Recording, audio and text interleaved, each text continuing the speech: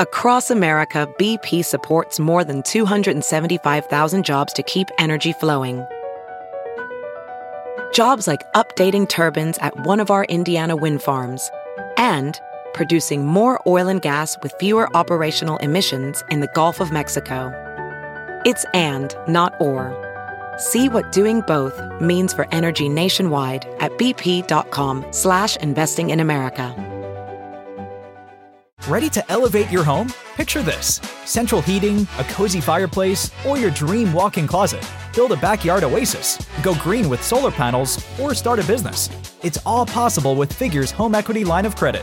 Unlock up to $400,000. Apply online in 5 minutes. Funding in as little as 5 days. Head to Figure.com and transform your home. Figure Lending LLC, DBA Figure, Equal Opportunity Lender, NMLS 1717824. Terms and conditions apply. Visit Figure.com for more information. For licensing information, go to www.nmlsconsumeraccess.org.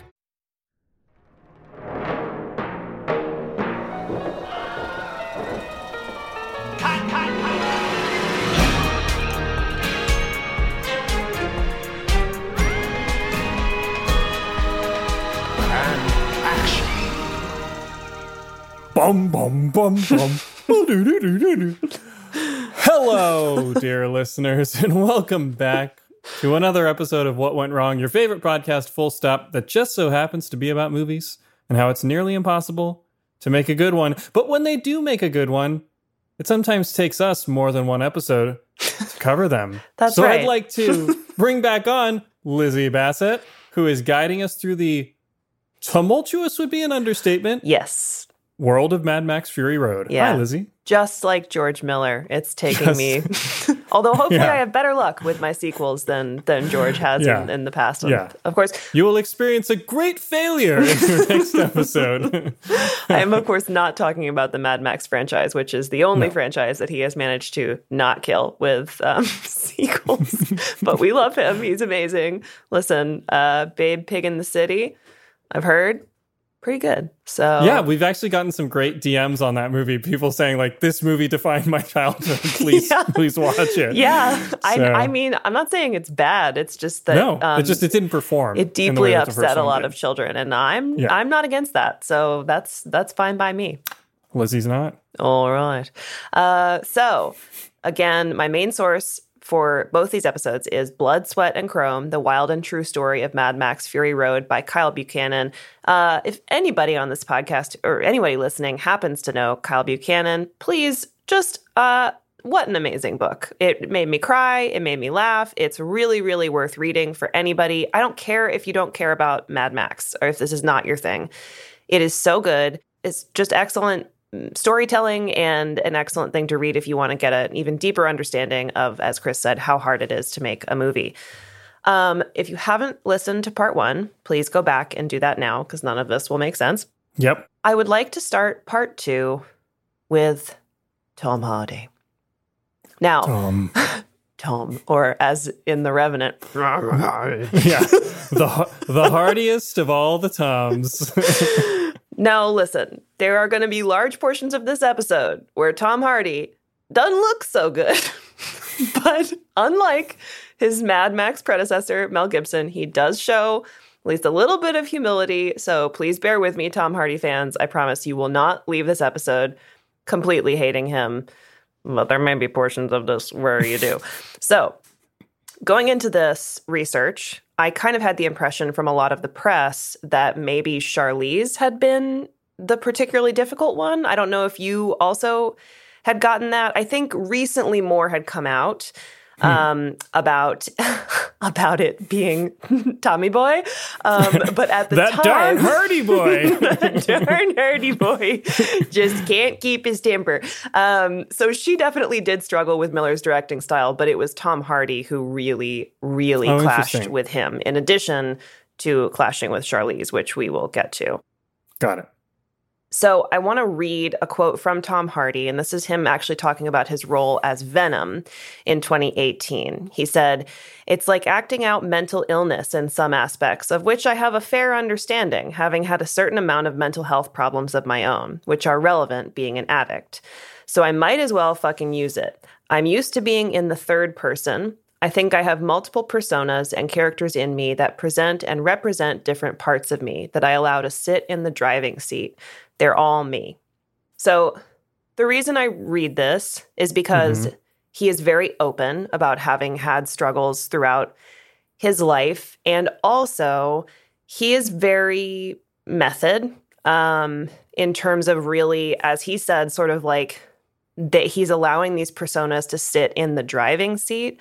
I think that's exactly what we are about to see happen to his detriment in Mad Max. So Hardy grew up in the London suburb of East Sheen to an ad executive father and artist mother. He briefly attended prep school, which he hated. And in his teens, he fell in with a less law-abiding crowd, let's call it. Started smoking weed, hanging out in pubs, etc. At 15, his parents brought him to a doctor who diagnosed him as a, quote, minor psychotic schizophrenic with psychopathic tendencies. Or an actor. Or a 15-year-old boy. Yeah, I was going to say. Yeah, or his prefrontal cortex is not fully developed. And yes. We're all kind of insane at that age. That's basically what Tom Hardy has said. And that's his own. He's like, basically was like, a doctor diagnosed me with this. He said it's bullshit and that the doctor had really just written him off before he ever even spent enough time with him. And he's having witnessed multiple meltdowns by my 2-year-old daughter today, so she would not put her underwear on. I don't know why. I get it. And I had to trap us in her room, and she proceeded to just run into the door multiple times and then run to the window and scream, "Let me out, let me out." And I thought the police were going to come. So, you know, my God. 2-year-old or Tom Hardy. Sociopath. Yeah, I mean, he said, had he acted out during the interview? Yes. Basically, difficult kid, yes. Psychopath, no. He found an outlet for his energy in drama school, but also fell into harder and harder drugs and alcohol, eventually hitting rock bottom and going to rehab in 2003, at which point he very much got his shit together. But all of this is to say, Tom Hardy doesn't do anything at less than 110%. He throws himself blindly in whatever direction he wants, and he sort of suffers the consequences later. He told Esquire magazine, quote, "Experiential hindsight is better than 2020. Why? Because I'm burnt. Like my little finger. I don't have a little finger. Don't play with knives. Don't do that. Why? Because I'm a fucking walking roadmap of mistakes." Kind of love it. Kind of love it. He's very, very funny. I read a very in-depth Esquire interview with him where the interviewer was like driving around with him, and the interviewer was like, "I don't know what's going on." Yeah. Like, it's not, there's that phrase, measure twice, cut once. With Tom Hardy, it's just, you better cut a lot, motherfucker. Yeah. So an initial concern of Tom's once they'd started shooting was that Max doesn't really say very much, which... Almost nothing. How many? Yeah. A dozen lines, it feels like, in the movie. I'm sure it's more. Not a lot more. But it feels like, It is very minimal. That was also a concern of the studios. But George Miller brings on screenwriter Kelly Marcel, who had worked with Tom on Bronson. And cool. She agrees to come for 1 week. She ends up staying for the entire shoot. Right, of course. Do you really think you're leaving Namibia? No. Like once you get there? You're no, not. It's not happening. Unless you're one of the studio executives flying out, you're not. Right. Yeah. So as we discussed, George Miller has a very particular vision, and Tom Hardy just kind of constantly is pushing back against that. At one point, he put an iPhone iPod earpiece in his ear and was playing music and voices to distract himself. So sort of a literal take on the idea of hearing voices in his head, which they sort of allude to in the movie, but which, by the way, was added later in the edit. So I don't even think that was part of this when this was being filmed. They had to paint it out of every shot in post because it made no sense. And you wouldn't take it out. As time wore on and their disagreements over character increased, George Miller told one of his camera operators, "I can't stop thinking about what it would have been like if Heath was here and he was still alive." Oh. Sad. However, he could be extremely generous. There were stories about how he would bring ice cream trucks to the middle of the desert for the whole cast and crew on his dime. But remember, also, they don't have a script. They have pictures. So I can understand a lot of their frustrations. I can too. It requires already it requires so much trust, right, to perform, and it's not going to be the take that you necessarily want as an you don't actor. have any control. And then it's like, can we talk about the script? No, but here's this picture book that I put together. This is a collage of Max's feelings. You might find this collage helpful. And I got that one from a Sears catalog. So Charlize Theron did have very similar frustrations. What? No, just Rhys Darby would have to play George Miller, even though he's from New Zealand, just in the comedy version of the making of this movie. I think that's right, because they describe George Miller as very like soft-spoken and sweet, and he's sort of small. He's like 5'7". Yes, Rhys Darby. All right, Tom, let's do it one more time with the iPod out of your ear, and let's give it a go. What if you weren't hearing voices in an iPod? Yeah. There is no internet. So Charlize did have similar frustrations, but it does sound like Charlize's creative additions to the film were much more impactful, probably because they made sense. With credit to Charlize. Sure. So, for example, Furiosa's shaved head came from Charlize. Oh, really? Yes, almost her entire look was her. So she would have had a wig of blonde dreadlocks, and that's what they were fitting her for early on. And she was the one who was like, George, this makes no sense for someone who's working in a mechanic's room. They would get caught in the engines. I should have a shaved head. And she was like, to his credit, I could call him and be like, hey, I'm in the hair cutter chair and I think I should have a shaved head. And he'd be like, okay. And then 2 minutes later, she would just do it. And it's great. It was great.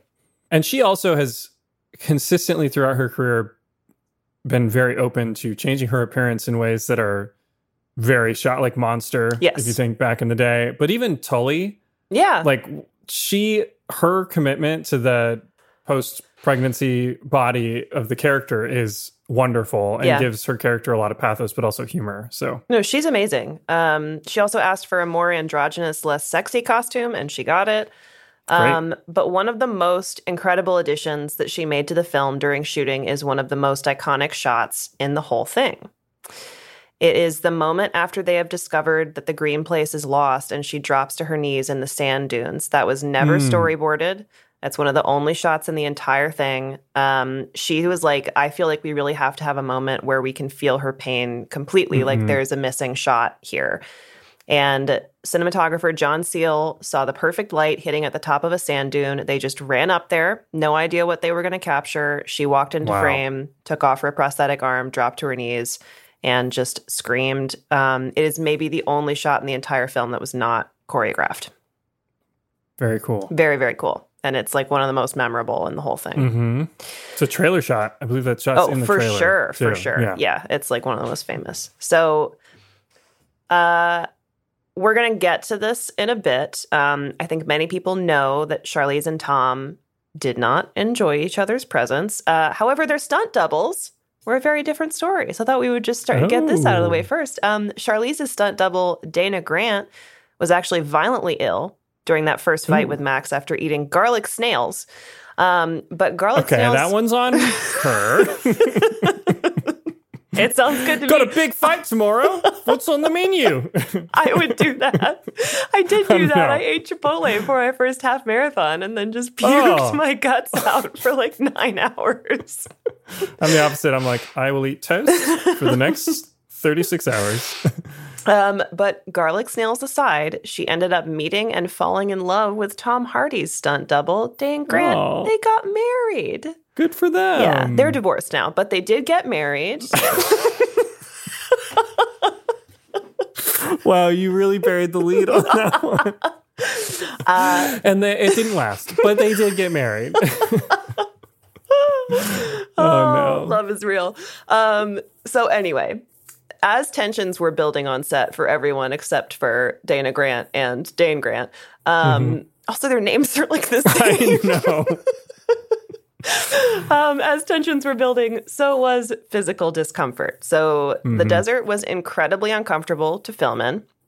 The sand in Namibia is also apparently something like 60% silica, which is terrible to breathe in and got into every crevice of the equipment. It got in people's mouths and noses.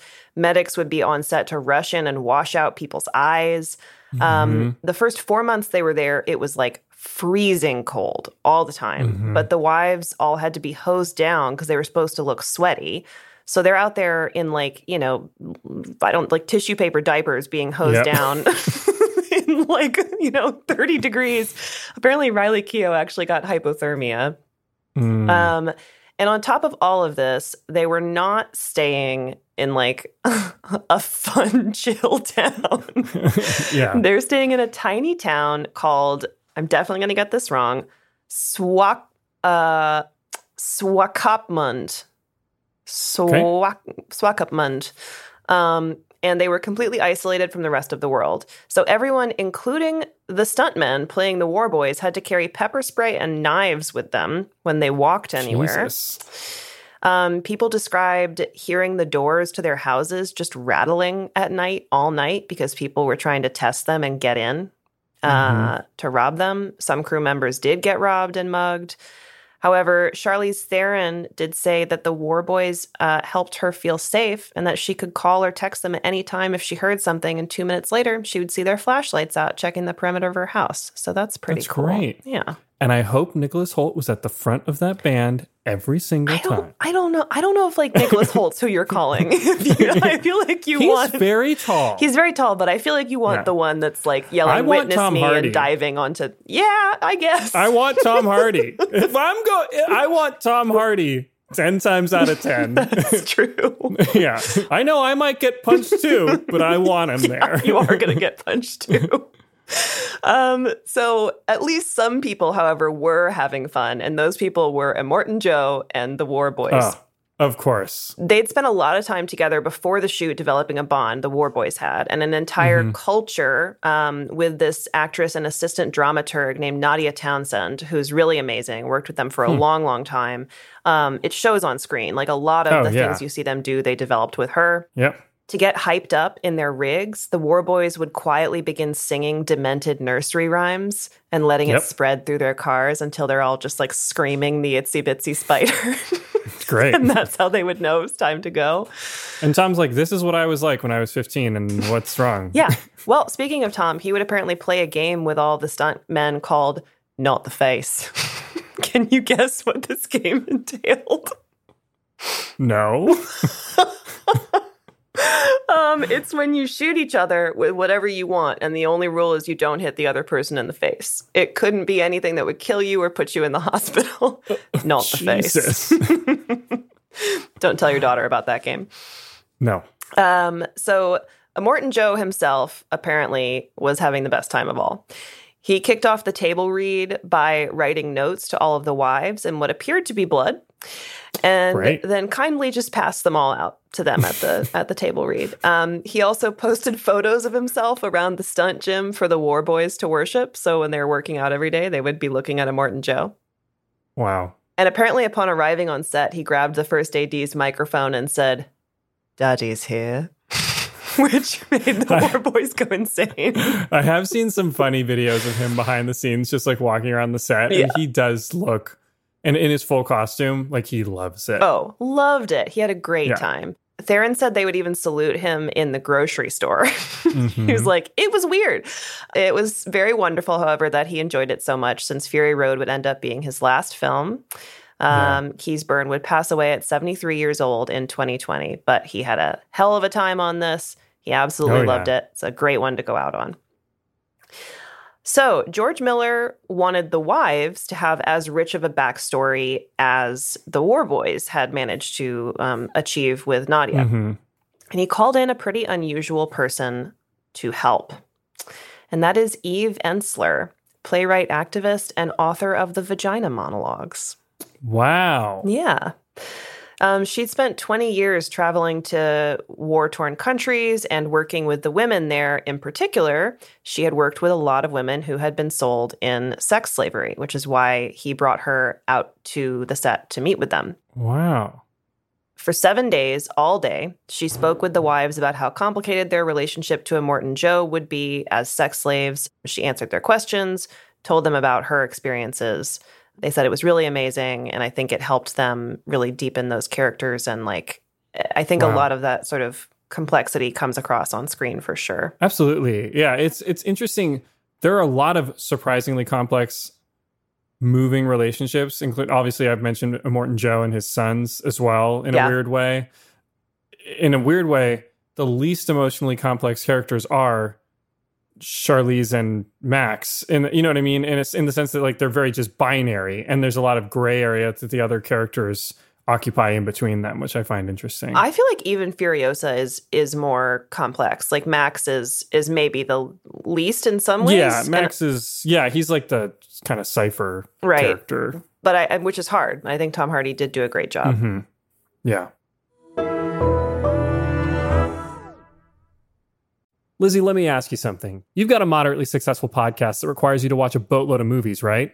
Yep. Okay, so how do you find time to cook healthy, affordable meals? I don't. I've been eating delicious, ready-to-eat meals from Factor. They're chef-crafted, dietitian-approved, and delivered right to my door. Okay, but do they have snacks and smoothies, the only two things that my daughter currently eats? They sure do. There are over 35 different options every week to choose from, including keto, calorie smart, veggie, and vegan for you and your vegan child. And the best part is when you sign up, you save money because Factor is less expensive than takeout. The napkin math checks out. I actually did it. Factor gets you a 2-minute, restaurant-quality meal on the table with no prep and no mess. Until my daughter throws it on my face. It's flexible for any schedule. Choose between 6 to 18 meals per week, and you can pause or reschedule anytime. So head to factormeals.com/WWW50 and use code WWW50 to get 50% off. WWW50 at factormeals.com/WWW50 to get 50% off.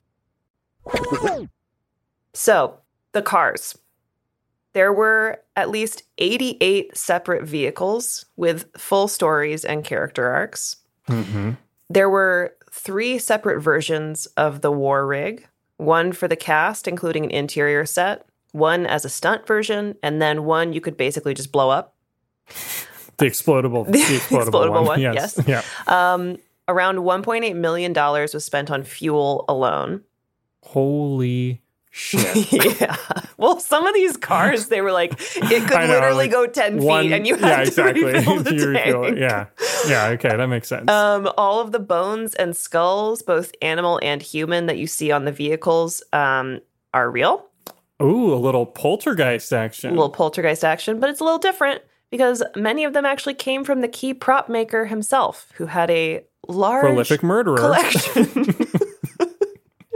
Including his uncle's beloved pet wombat skull, which appears on the steering wheel of one of the cars. It's a wombat. So many layers to this that we can't even get into right now. It's incredible. Pet wombats. Uncles. Yeah. Skulls. It's my uncle's favorite pet wombat skull. I love it. Chalk it up to Australia. Yep, I know I'm powering through this, but it's because we have a lot to get to. So remember Guy Norris from the last episode, who was the stunt director and coordinator who did that absolutely insane stunt himself. It is not the only insane stunt that he did in this movie. Do you remember the shot where the doof wagon smashes into the overturned war rig? Yeah. Well, our friend Guy did this stunt himself as well because it was so dangerous and he did not want to put any of his stuntmen in it. They actually created a little driving pod for him that dangled off the side of the truck and was hidden from the cameras. So he's on like the far side, basically. Right. He's like remotely driving it where he's looking down at like a camera versus driving forward, basically.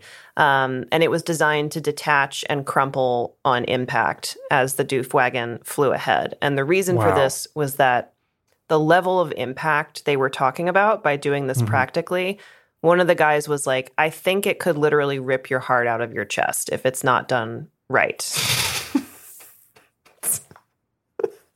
So Guy Norris is like, do we need a heart? Wow. Yeah. Well, thankfully it all worked as planned. Okay. And even Guy Norris decided that that was enough of a stunt to end on. And he said that's his last one.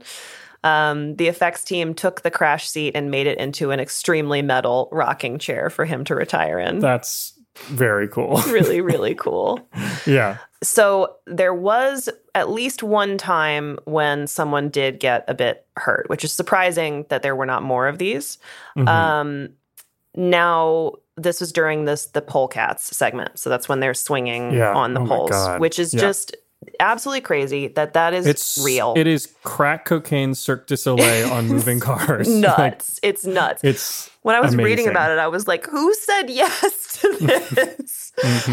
There is a bit of wire work in this segment, but there is less than you think, which is crazy. And for the most part, it really is just people on top of sticks swinging around on driving cars. Apparently, they weren't allowed to get on the sticks until they showed they were strong enough to climb up and down them 3 times easily. This is one of the only incidents that did happen on set. Stuntman Chris Patton fell off of his pole in the middle of the armada of cars and was knocked unconscious when he hit the ground. But he was not hit by another car? He was not. Fortunately, the driver immediately behind him saw what happened, radioed everyone, and then started circling him on the ground so that no cars could drive over him. But it's like kind of a miracle he was okay. It is. That's what I was going to say, that the fall was the only thing that went wrong. He was all right. But like if that person hadn't been paying attention, I mean, I think it does go to show that like there was hypervigilance on this. Like I think that they all understood the danger of what they were engaging in and nobody was slacking off. Yeah. Yeah. Wow. Also, Riley Keough met her husband on this shoot. It was stuntman Ben Smith Peterson. Are they still together? Oh, are they not? I thought they were. No, I'm asking if they are. Oh, yes, I think they are. Good. Unlike the other marriage, this one appears to have worked out. I'm a big fan of hers. She's great. She's great. She was, I don't know if you guys have not seen yet, It Comes at Night. She's really good in that movie. The Lodge. She's great in everything. Dark. Yeah, she's great in The Lodge. I know. Just a few examples, select examples from her filmography. Well, 2 people who definitely did not get married on this were Tom Hardy and Charlize Theron. So, now that we've gotten all of the fun stuff out of the way, let's dive in. Get to the incident. The tension between the 2 leads apparently did start in pre-production. It just became pretty clear they really, really did not like each other. When they started getting dailies back, it was clear that, oh, wait, no, they actually hate each other. Like, they're watching this tape and people were like, oh, fuck. Like, they really don't like each other. They would frequently fight in the war rig while Nicholas Hoult and the wives would just sit there really uncomfortably, like 5 inches away from them watching. And Nicholas Hoult was like, it was like watching your parents fight and you're on a road trip and you can't go anywhere. It's really weird. I feel like in the movie version of the making of this movie, everyone needs to be played by somebody else except Nicholas Hoult has to play Nicholas Hoult. He has to play himself, he has to come back and play himself. He seemed very sweet. All of the interviews with him were interesting, and everyone said he was very nice. But just for the record, it was not just Charlize. There are reports that the wives also really didn't care for Tom Hardy, and on at least one occasion were all just screaming at him in front of everyone. I think Zoe Kravitz in particular did not have a great time and seemed very uncomfortable. Now, this is all probably due to their very, very different styles of working. So Charlize seems to operate on the rule that early is on time is late, and late is unacceptable. Yeah. And if you want her there at 8 a.m. on the dot, she is there at 8 a.m. on the dot. And remember, she has a newborn baby. She wants to work, wrap it up on time, and get back to her kid. Tom Hardy, on the other hand, showed up whenever he damn well pleased. He was constantly late. Everything came to a head one day where, as Charlize puts it, things kind of came to blows between me and Tom. Literally? I don't know. So we're going to talk about this. I am not sure. Okay, so this is apparently what happened according to camera operator Mark Gelnicht. Their call was 8 a.m. in the war rig. And Charlize, as always, was there right on time. She is hair and makeup ready, sitting in the war rig, ready to go. 9 a.m. rolls around. No Tom. 10 a.m. rolls around. No Tom. She refuses to get out of the war rig, not even to go to the bathroom. She will not talk to anyone. She will not move. She just stared straight ahead. Finally, 3 hours later, at 11 a.m., Tom Hardy casually strolls through the desert toward the war rig. Charlize Theron jumps out and starts screaming, quote, "Fine the fucking cunt $100,000 for every minute he's held up this crew. How disrespectful are you?" I would just like to pause and say, she's right. She's right. Sure. But can you imagine No, Charlize Theron, wild. like flinging herself out of there? Fine. And she dropped the C word. Yes, she did. I'm a secret big fan of when that word is dropped. I feel like it's very spicy. It is spicy. She dropped it big time. And but to reference, by the way, in a movie, even a relatively modestly budgeted movie, you are spending $10,000 to $20,000 an hour in your location fees and your payroll for everybody that's on set. And that's on a small budget movie. So on something big like this, you are hundreds of thousands of dollars spending maybe $100,000 an hour, maybe up to $1 million, depending on what you're doing that day. A day could be $1 million, at the end of the day, if it's a big stunt day or something. And so it really does burn the budget. Yes. And it not just prevents her from getting to see her kid, but then she might not get to do as many takes to get the performance that she would be happy with. It affects everyone. It's an incredibly rude thing to do. And they said, maybe he was doing it to piss her off. They couldn't tell. Maybe he was doing it because he just couldn't handle the pressure. But regardless, it's not just her that he's costing, if that's what he was trying to do. To your point, he's costing literally everyone. However, Tom said, "What did you say to me?" and started towards her. Apparently, he got very aggressive to the point where Charlize insisted that she needed protection moving forward at all times. So, I don't know what happened. It is very hard to find an actual play-by-play of what went down. It seems like people will sort of talk about it to this point, and then they don't talk about much more. So when she says we kind of came to blows, I don't know what that means. I do know that multiple other people said that he was really scary. And of this moment, Tom Hardy says it's, quote, bollocks that she would ever feel intimidated or threatened by him because she's such a strong, powerful woman. But again, I want to be very clear, that is not what other people who witnessed the incident on set said.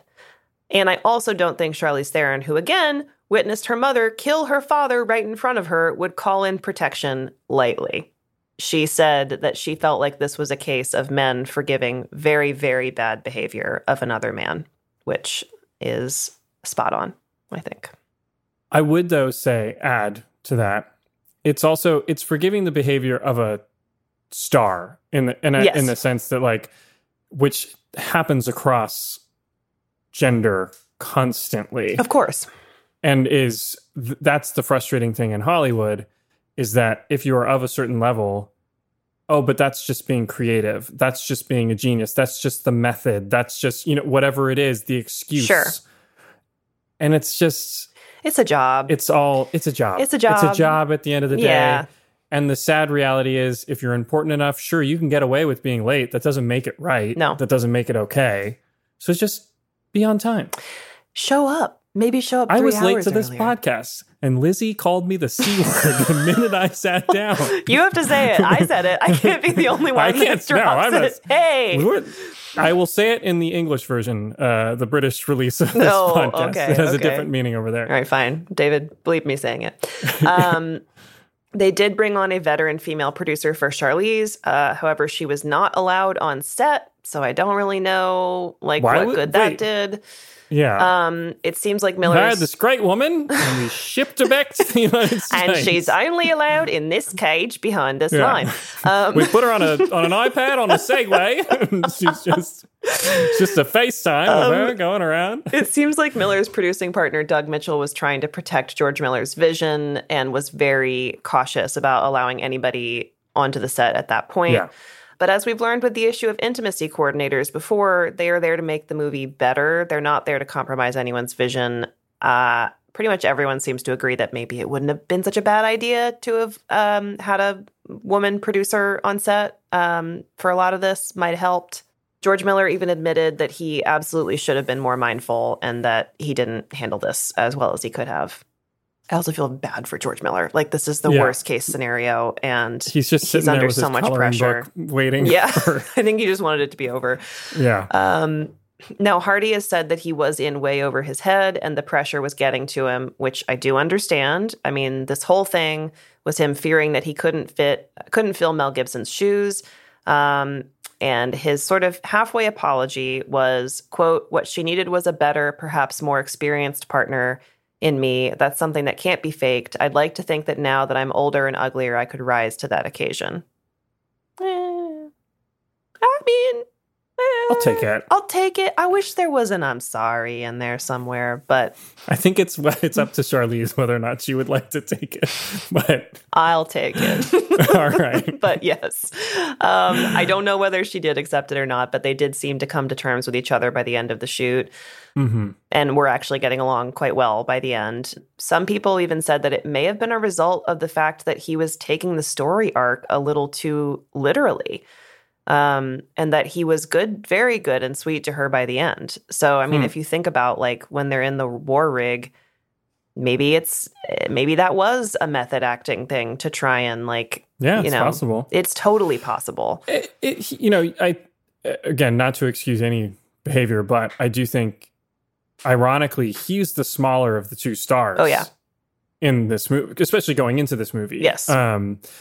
And probably even now, I would certainly I think so. say, even though he's obviously extremely accomplished, but I wonder too if like her coming at him again appropriately in the instance where he's late, that triggers something where it's like, he knows she's the bigger star. Like if she really wanted, she could probably get him fired at the end of the day. You know what I mean? Yeah, and she probably could. I wonder if that weighed on him as well in the process. I could also see being so wrapped up in the idea of the dynamic that you are trying to have with this character that you think that pissing off the person is like akin to doing a good job. Like I don't get the impression that he's just a dirtbag. I really don't. No, not at all. But I think, I now just want to know, did he and Christian Bale like Christian Bale's got to be a Charlize. Like, there's no way Christian Bale is not there at 7:55 a.m. I'm sure doing he is, push-ups. but Christian Bale's also very method. And so my question is in Dark Knight Rises, was he just like, I'm going to break your back? And then Christian Bale's like, do it, fucking do it. And then Christopher Nolan had to be like, no, we still have more movie to film. Don't break his back. Probably. I just want to know. Probably. I don't know. Who knows? We'll never know. We'll never know. But they did seem to be all right with each other at the end, which is good. And I think if they could squash it, that it goes to show in making a movie, as we learned in Do the Right Thing, people of vastly different approaches, styles, etc., come together and 9 times out of 10, it seems like, are able to actually put that stuff aside for the betterment of the project. Yes. Even if they are almost coming to blows. I would also like to say, she also made quite a statement as well. Yeah. Leaping out of the war rig. Yeah. Listen, I get it. But if we're talking about this being a job, nobody's being particularly work appropriate. Yeah. So it's not how you pop out of a Zoom. I'll tell you that much. That's how I leave Zooms.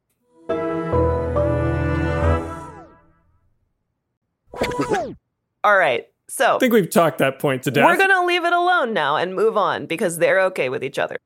Now, Chris, the chairman of Time Warner was supposed to retire very soon. So in 2003, there is an anticipated power vacuum with 3 dudes up for the job. One of these dudes is Jeff Robinov, president of the film division. This guy knows every financial decision is going to be heavily scrutinized in this choice. So he starts sweating bullets over George Miller with hundreds of millions of dollars unsupervised out in the desert. Sure. Now, listen, could George Miller go over budget? Yes, any director can. He's not known for like going crazy over budget. Like it's not, I don't think it's as bad as some other people we have talked about on here. Yeah. So the rumor was this was actually due to 2 other movies that were in production at the time that were going massively over budget. And those were Superman. And then the other one was Baz Luhrmann's The Great Gatsby. Oh, Which I kind of that liked. book. The movie's fun. I hate that story so much. I find it so unappealing. I'm just like, I hope you all die. But it's a very entertaining movie. I really like Baz Luhrmann stuff. I It's do too. wildly entertaining. Elvis It's is a like, mess, and I Elvis loved is, it. He's what? He's what? It's great. I loved it. It is. Well, There's all this. It only goes to 10. We're going to crank it to 11. yeah, I'll That's tell you what Baz Baz Luhrmann is maybe not great at, and that's staying on budget. But God love him. Give him all the money he wants. So Jeff's kind of hoping that he can claw back some of the money from those 2 movies via Fury Road, which, by the way, not super smart. This is not the movie to cut budget back on. Yeah. So Doug Mitchell, Miller's producing partner, is on the phone with the studio screaming at them every day to back off. People said his trailer would just be shaking. Like, he literally was like front lines, just calling them, being like, leave us alone. Stop asking us like about the money. So Robinov starts sending suits out to Namibia to check in on the production.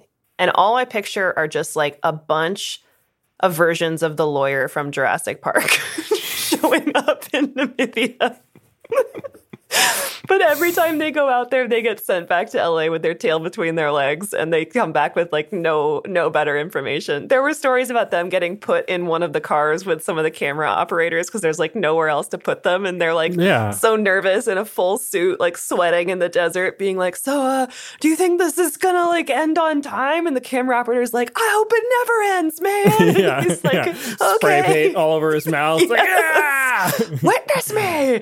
Yeah. So finally, with 3 months of shooting left, Jeff himself flies out to Namibia on the private jet and had what cinematographer John Steele describes as a gold-plated fit. He tells George Miller that he has had enough, that the cameras must stop rolling on December 8th, no matter what. They explained to him they only needed 2 additional weeks in order to shoot the beginning and end of the film that takes place at the Citadel. That's it. And they were right. They needed 2 weeks. That was all. And the sets were built. That is the thing. Everything was ready. So remember this. He tells them, nope, they have to stop on December 8th, and you will figure it out. So production swiftly moved to Cape Town for the last 3 weeks to try and cram in what they could, but it wasn't enough to make it make sense. And on December 8th of 2013, the cameras stopped rolling. Now, George Miller's editor on this film is his wife, Margaret Sixel. Margaret had edited Happy Feet and Babe, Pig in the City, along with some short films and made-for-TV specials, but she had never edited an action movie. So think about that the next time you watch this movie, especially, as we're about to learn, since so much of the success of this film was due to the edit. Of putting Margaret on the project, Miller said, quote, "She happens to be the love of my life, my partner, and my editor. I'm probably the only person in the world who'd know she could do it, but I know how she does everything else." Good man, so George. Sweet. Good man. It's so also, sweet. great hire. I was going to Movie's say, he was amazing. right. She's Yeah, he's so right. good. She's Who so cares good. if he loves her? She did an amazing job. Give that woman more jobs. And then she divorced him. No, they're still together.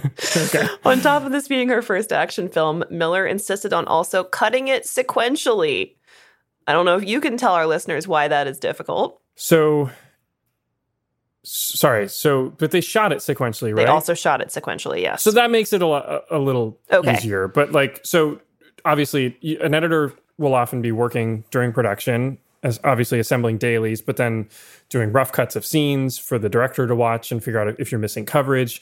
And if you don't, you're obviously not shooting in order. And so, except in this instance, they are. So you would be editing scenes out of order, and then you'd build out reels. A reel is usually anywhere from 12 to 20 minutes. It's like a sequence of the film that then always exists. Those scenes are always locked together kind of throughout the edit. But if they're shooting sequentially, it does make sense to edit sequentially. Okay.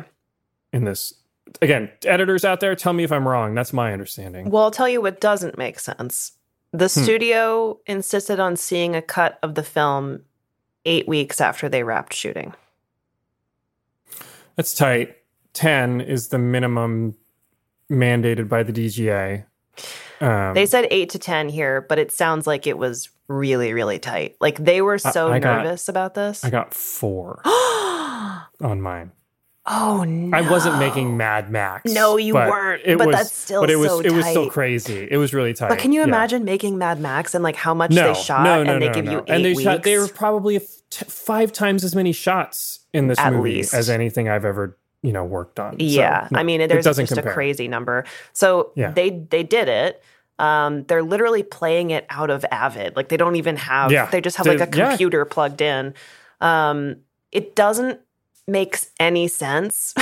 It doesn't make sense. They didn't give them anywhere near enough time to edit a cut of the movie. And so the studio absolutely freaks out, mostly because it doesn't have a beginning or end.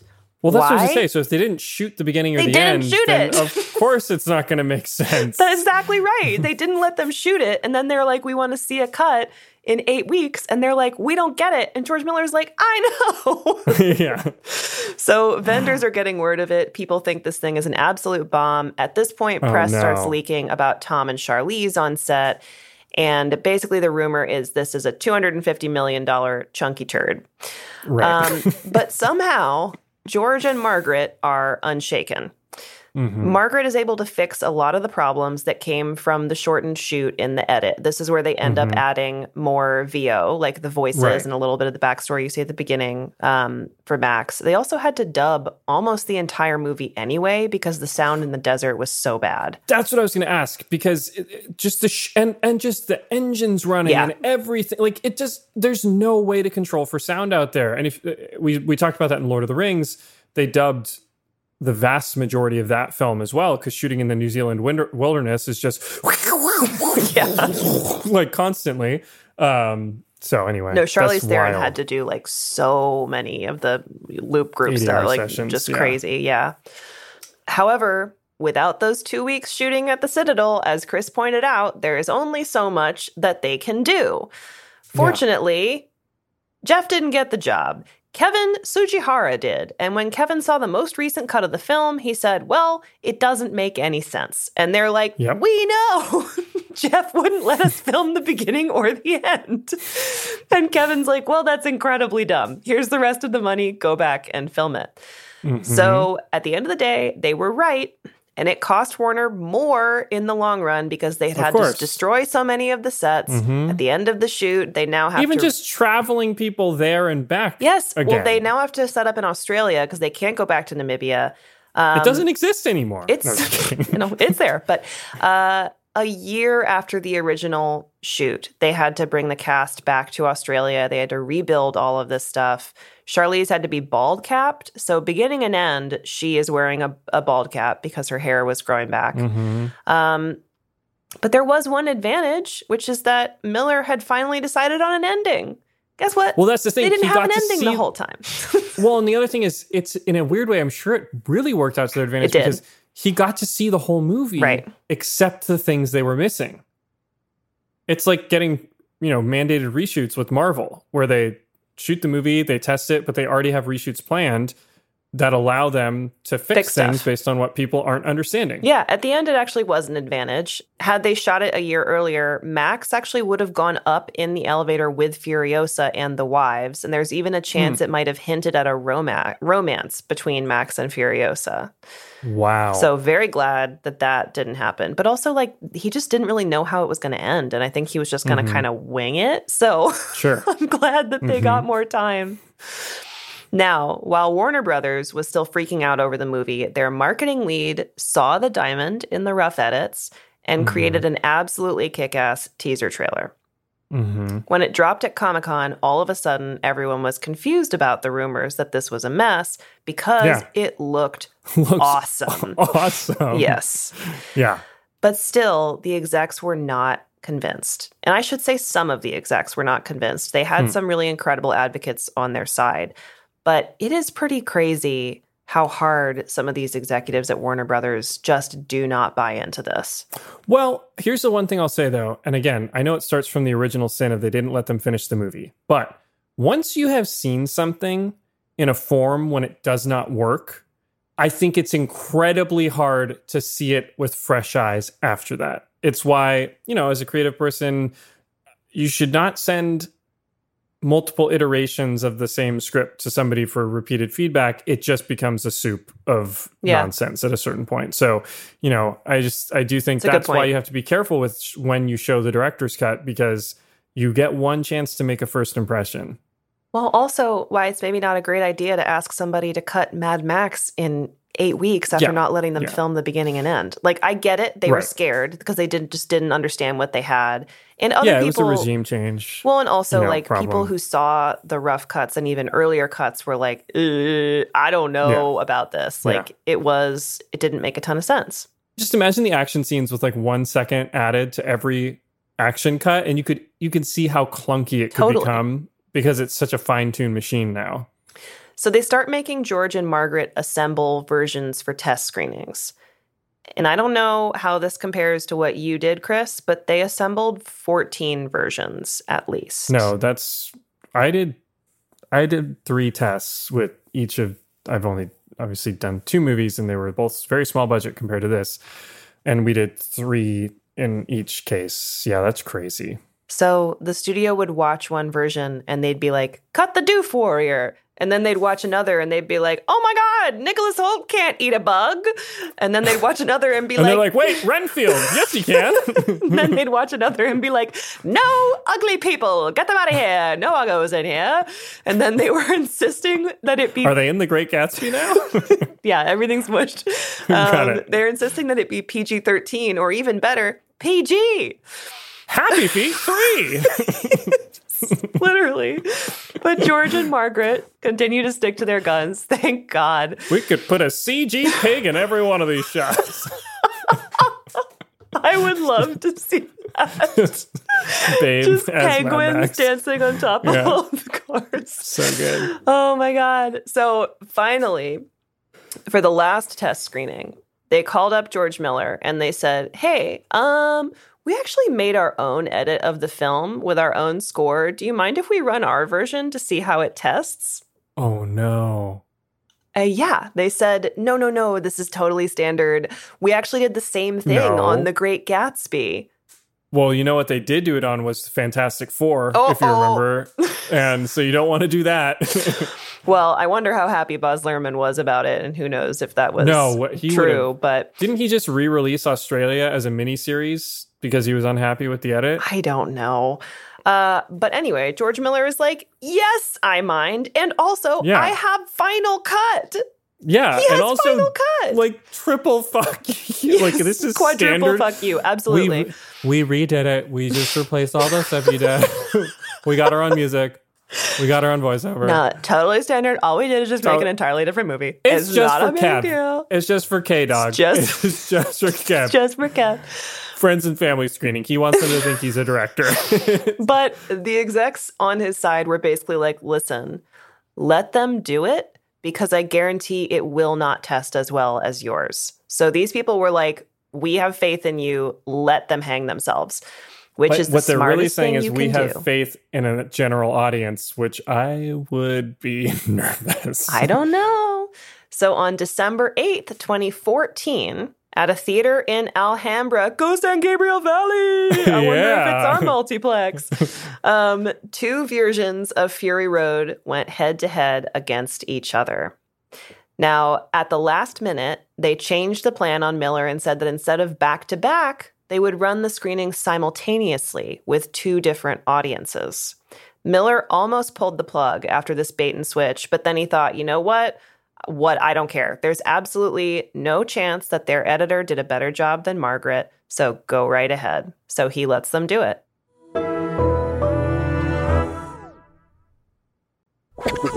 So one theater saw the studio's version, and the one next to it saw Miller and Margaret's version. And they just ruined the movie for 200 people in Alhambra. Yeah, they showed them a horrible version. Exactly, yeah. Yeah. Miller and Margaret's version. Absolutely. The studio version was absolute garbage trash, and it tested horribly. It was a landslide that people were absolutely on the side of George Miller's version. So, tail between their legs, the studio finally said, do whatever you want. It's your edit. make it R. We don't care. And George Miller, to his credit, mensch that he is, watched their version and actually reopened his own edit to make a few changes that he liked from theirs. So this is someone who does not let their ego get in their own way, which can be pretty unusual for directors at this level, that he did it for a couple of scenes. He was like, you know what, that actually was better. And he changed it. I love George Miller. He's great. He's great. He then went and took a dump on their Avid machine. I hope he did.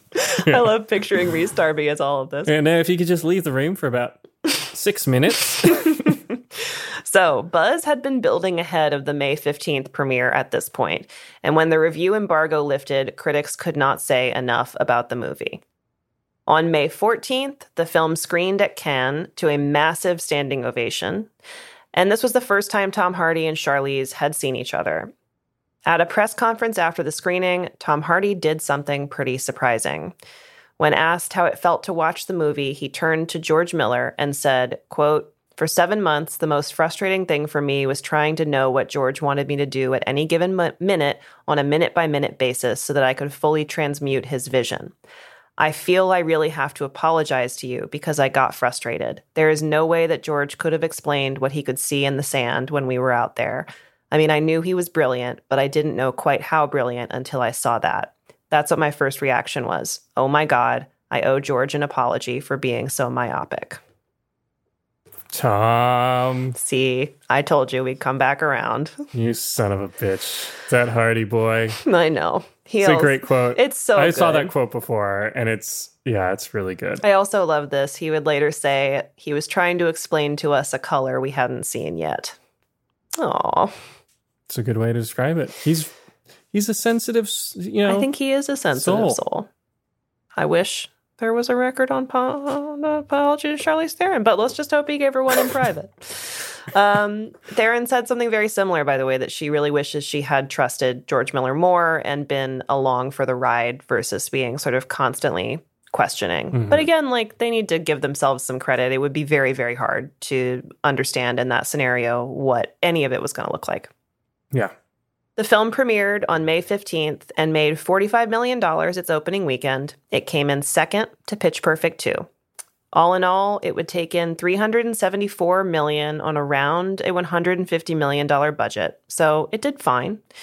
Mm-hmm. Not amazing. And when awards season approached, Warner Brothers had no intention of campaigning for Fury Road whatsoever. So, because it had opened to 10 films, Best Picture by now, so I don't know why they wouldn't make a push.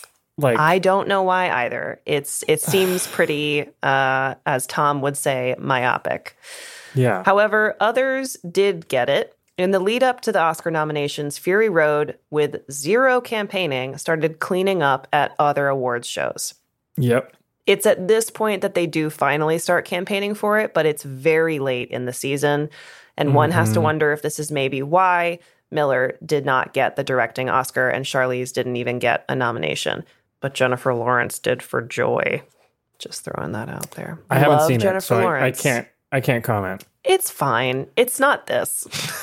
I will say I recently watched No Hard Feelings. It's so good. It's very charming. It's so good. She's amazing in it. Surprised. She is.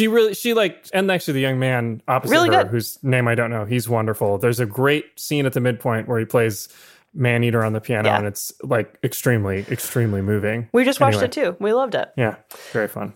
She has an absolutely incredible full frontal nude fight scene that made me laugh so hard I was crying. So if you haven't seen No Hard Feelings, go see it. It was amazing. Wild. It is. I can't believe she did that. It really, I was like, good Lord, good for you. So still, when the nominations were announced, it got 10, including Best Picture and Director. In the end, it would take home 6 Academy Awards, including Margaret Sixel for editing. But George Miller, yes, she got it. That's great. She got it. George Miller would go home empty-handed when Alejandro González Iñárritu won for directing The Revenant.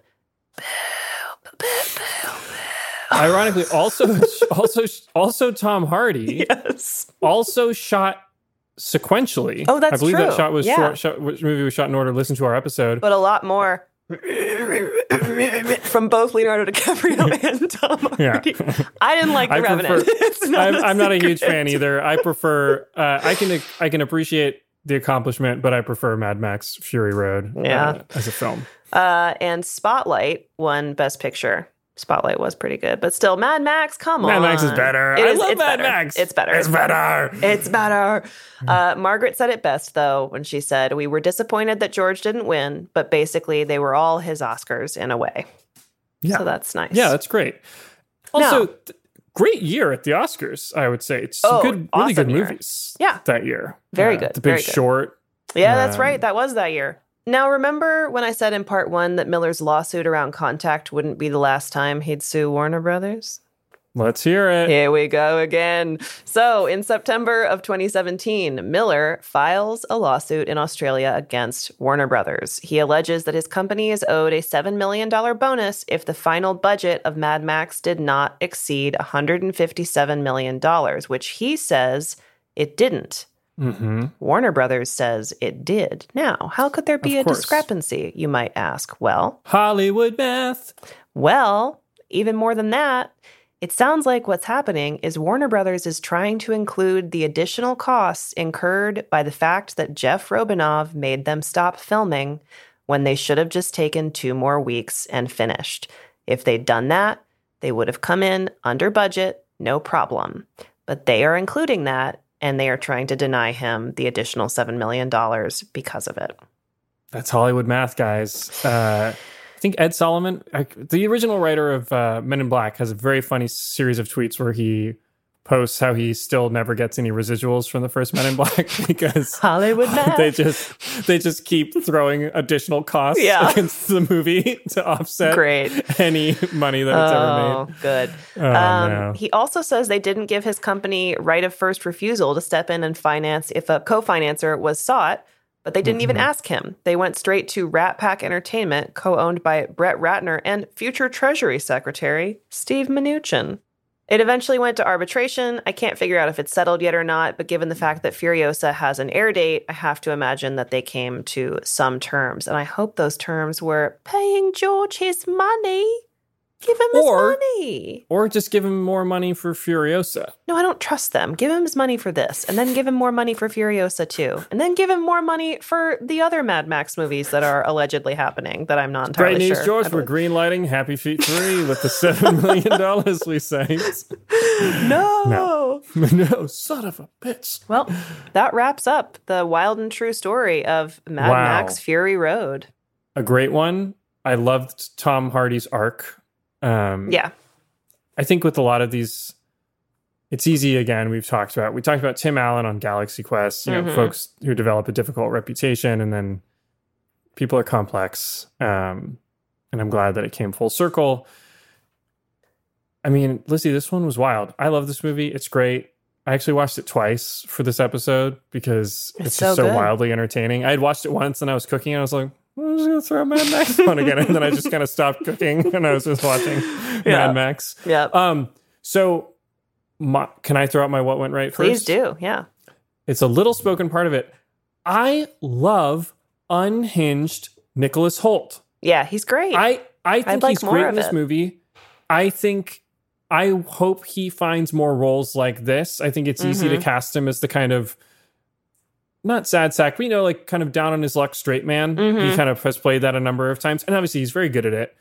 But he's so good in this. He's great. Because the boyishness, in contrast to the unhinged behavior, allows for him then to arc back toward good. You know what I mean? In this movie in a way that's so fun. So I just wanted to give Nicholas Hoult a shout out. I really enjoyed him upon rewatch in this film. I think he's an underrated relative to, obviously we think of Charlize and Tom as incredible as the two leads. Well, he's also like unrecognizable in this. It honestly becomes hard to remember that it is Nicholas Hoult at certain points, which is amazing. I agree. He's wonderful. And as we learned in part 1, he was not a shoo-in for this role at all. So pretty cool that it ended up being so awesome. I think my what went right, I'm going to go with George Miller and Margaret Sixel's relationship and the fact that they were able to, like, in the midst of that total disaster tornado of everything still just focus and like get the edit that they did. I think it's amazing. And she's an incredible editor. Yeah, and good for them, like you said, to watch what the studio had done, because there's still a chance. Hey, maybe we missed something. Maybe there's something to put in here.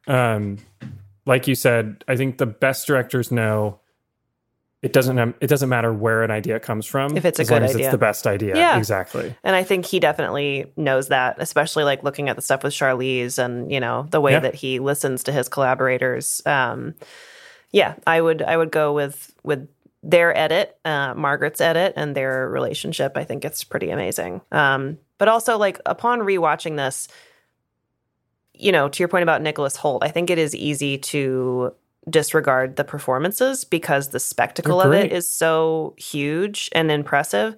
They're amazing. Like and Morton Joe, they're amazing. Bullet Farmer, like the wives, like Zoe Kravitz, Riley Keough, they're all really good. Yeah. And the movie survives without having these sweeping plot turns because you can feel the emotional connections between the characters. It all feels very textured and lived in and real. It feels like, okay, we're going to drop into this world for 2 hours and it's not going to explain everything. No. But that's okay because it feels very real and we don't need to explain everything.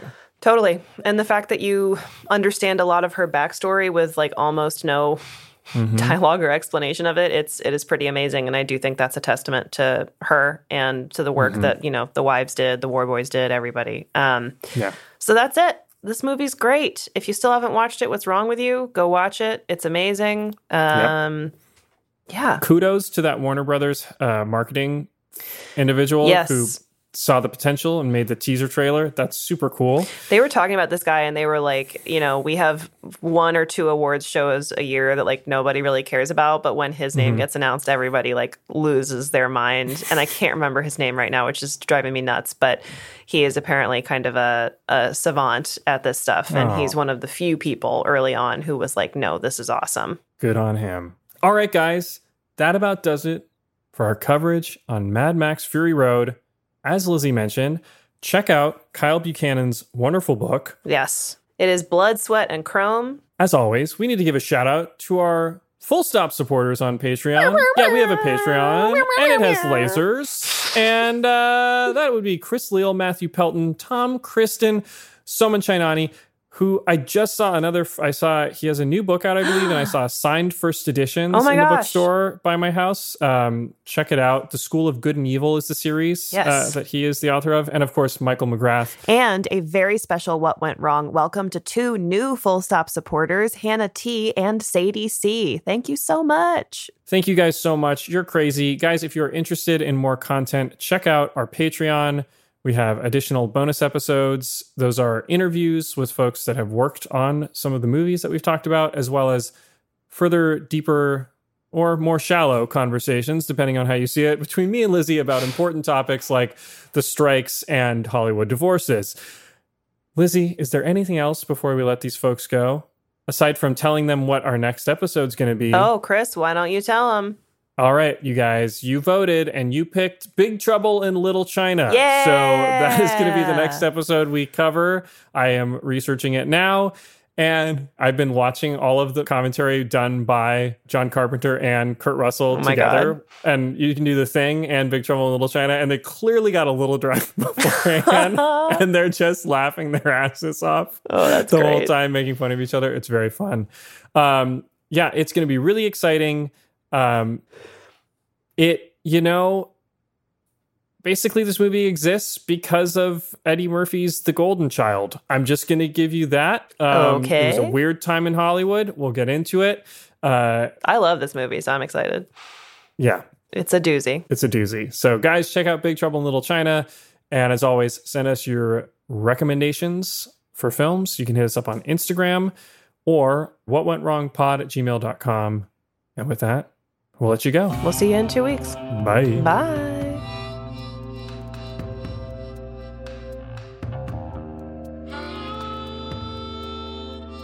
Go to patreon.com/whatwentwrongpodcast to support What Went Wrong and gain access to bonus episodes, video content, and more. What Went Wrong is a Sad Boom podcast presented by Lizzie Bassett and Chris Winterbauer. editing and music by David Bowman, with cover art from Euthana Uos.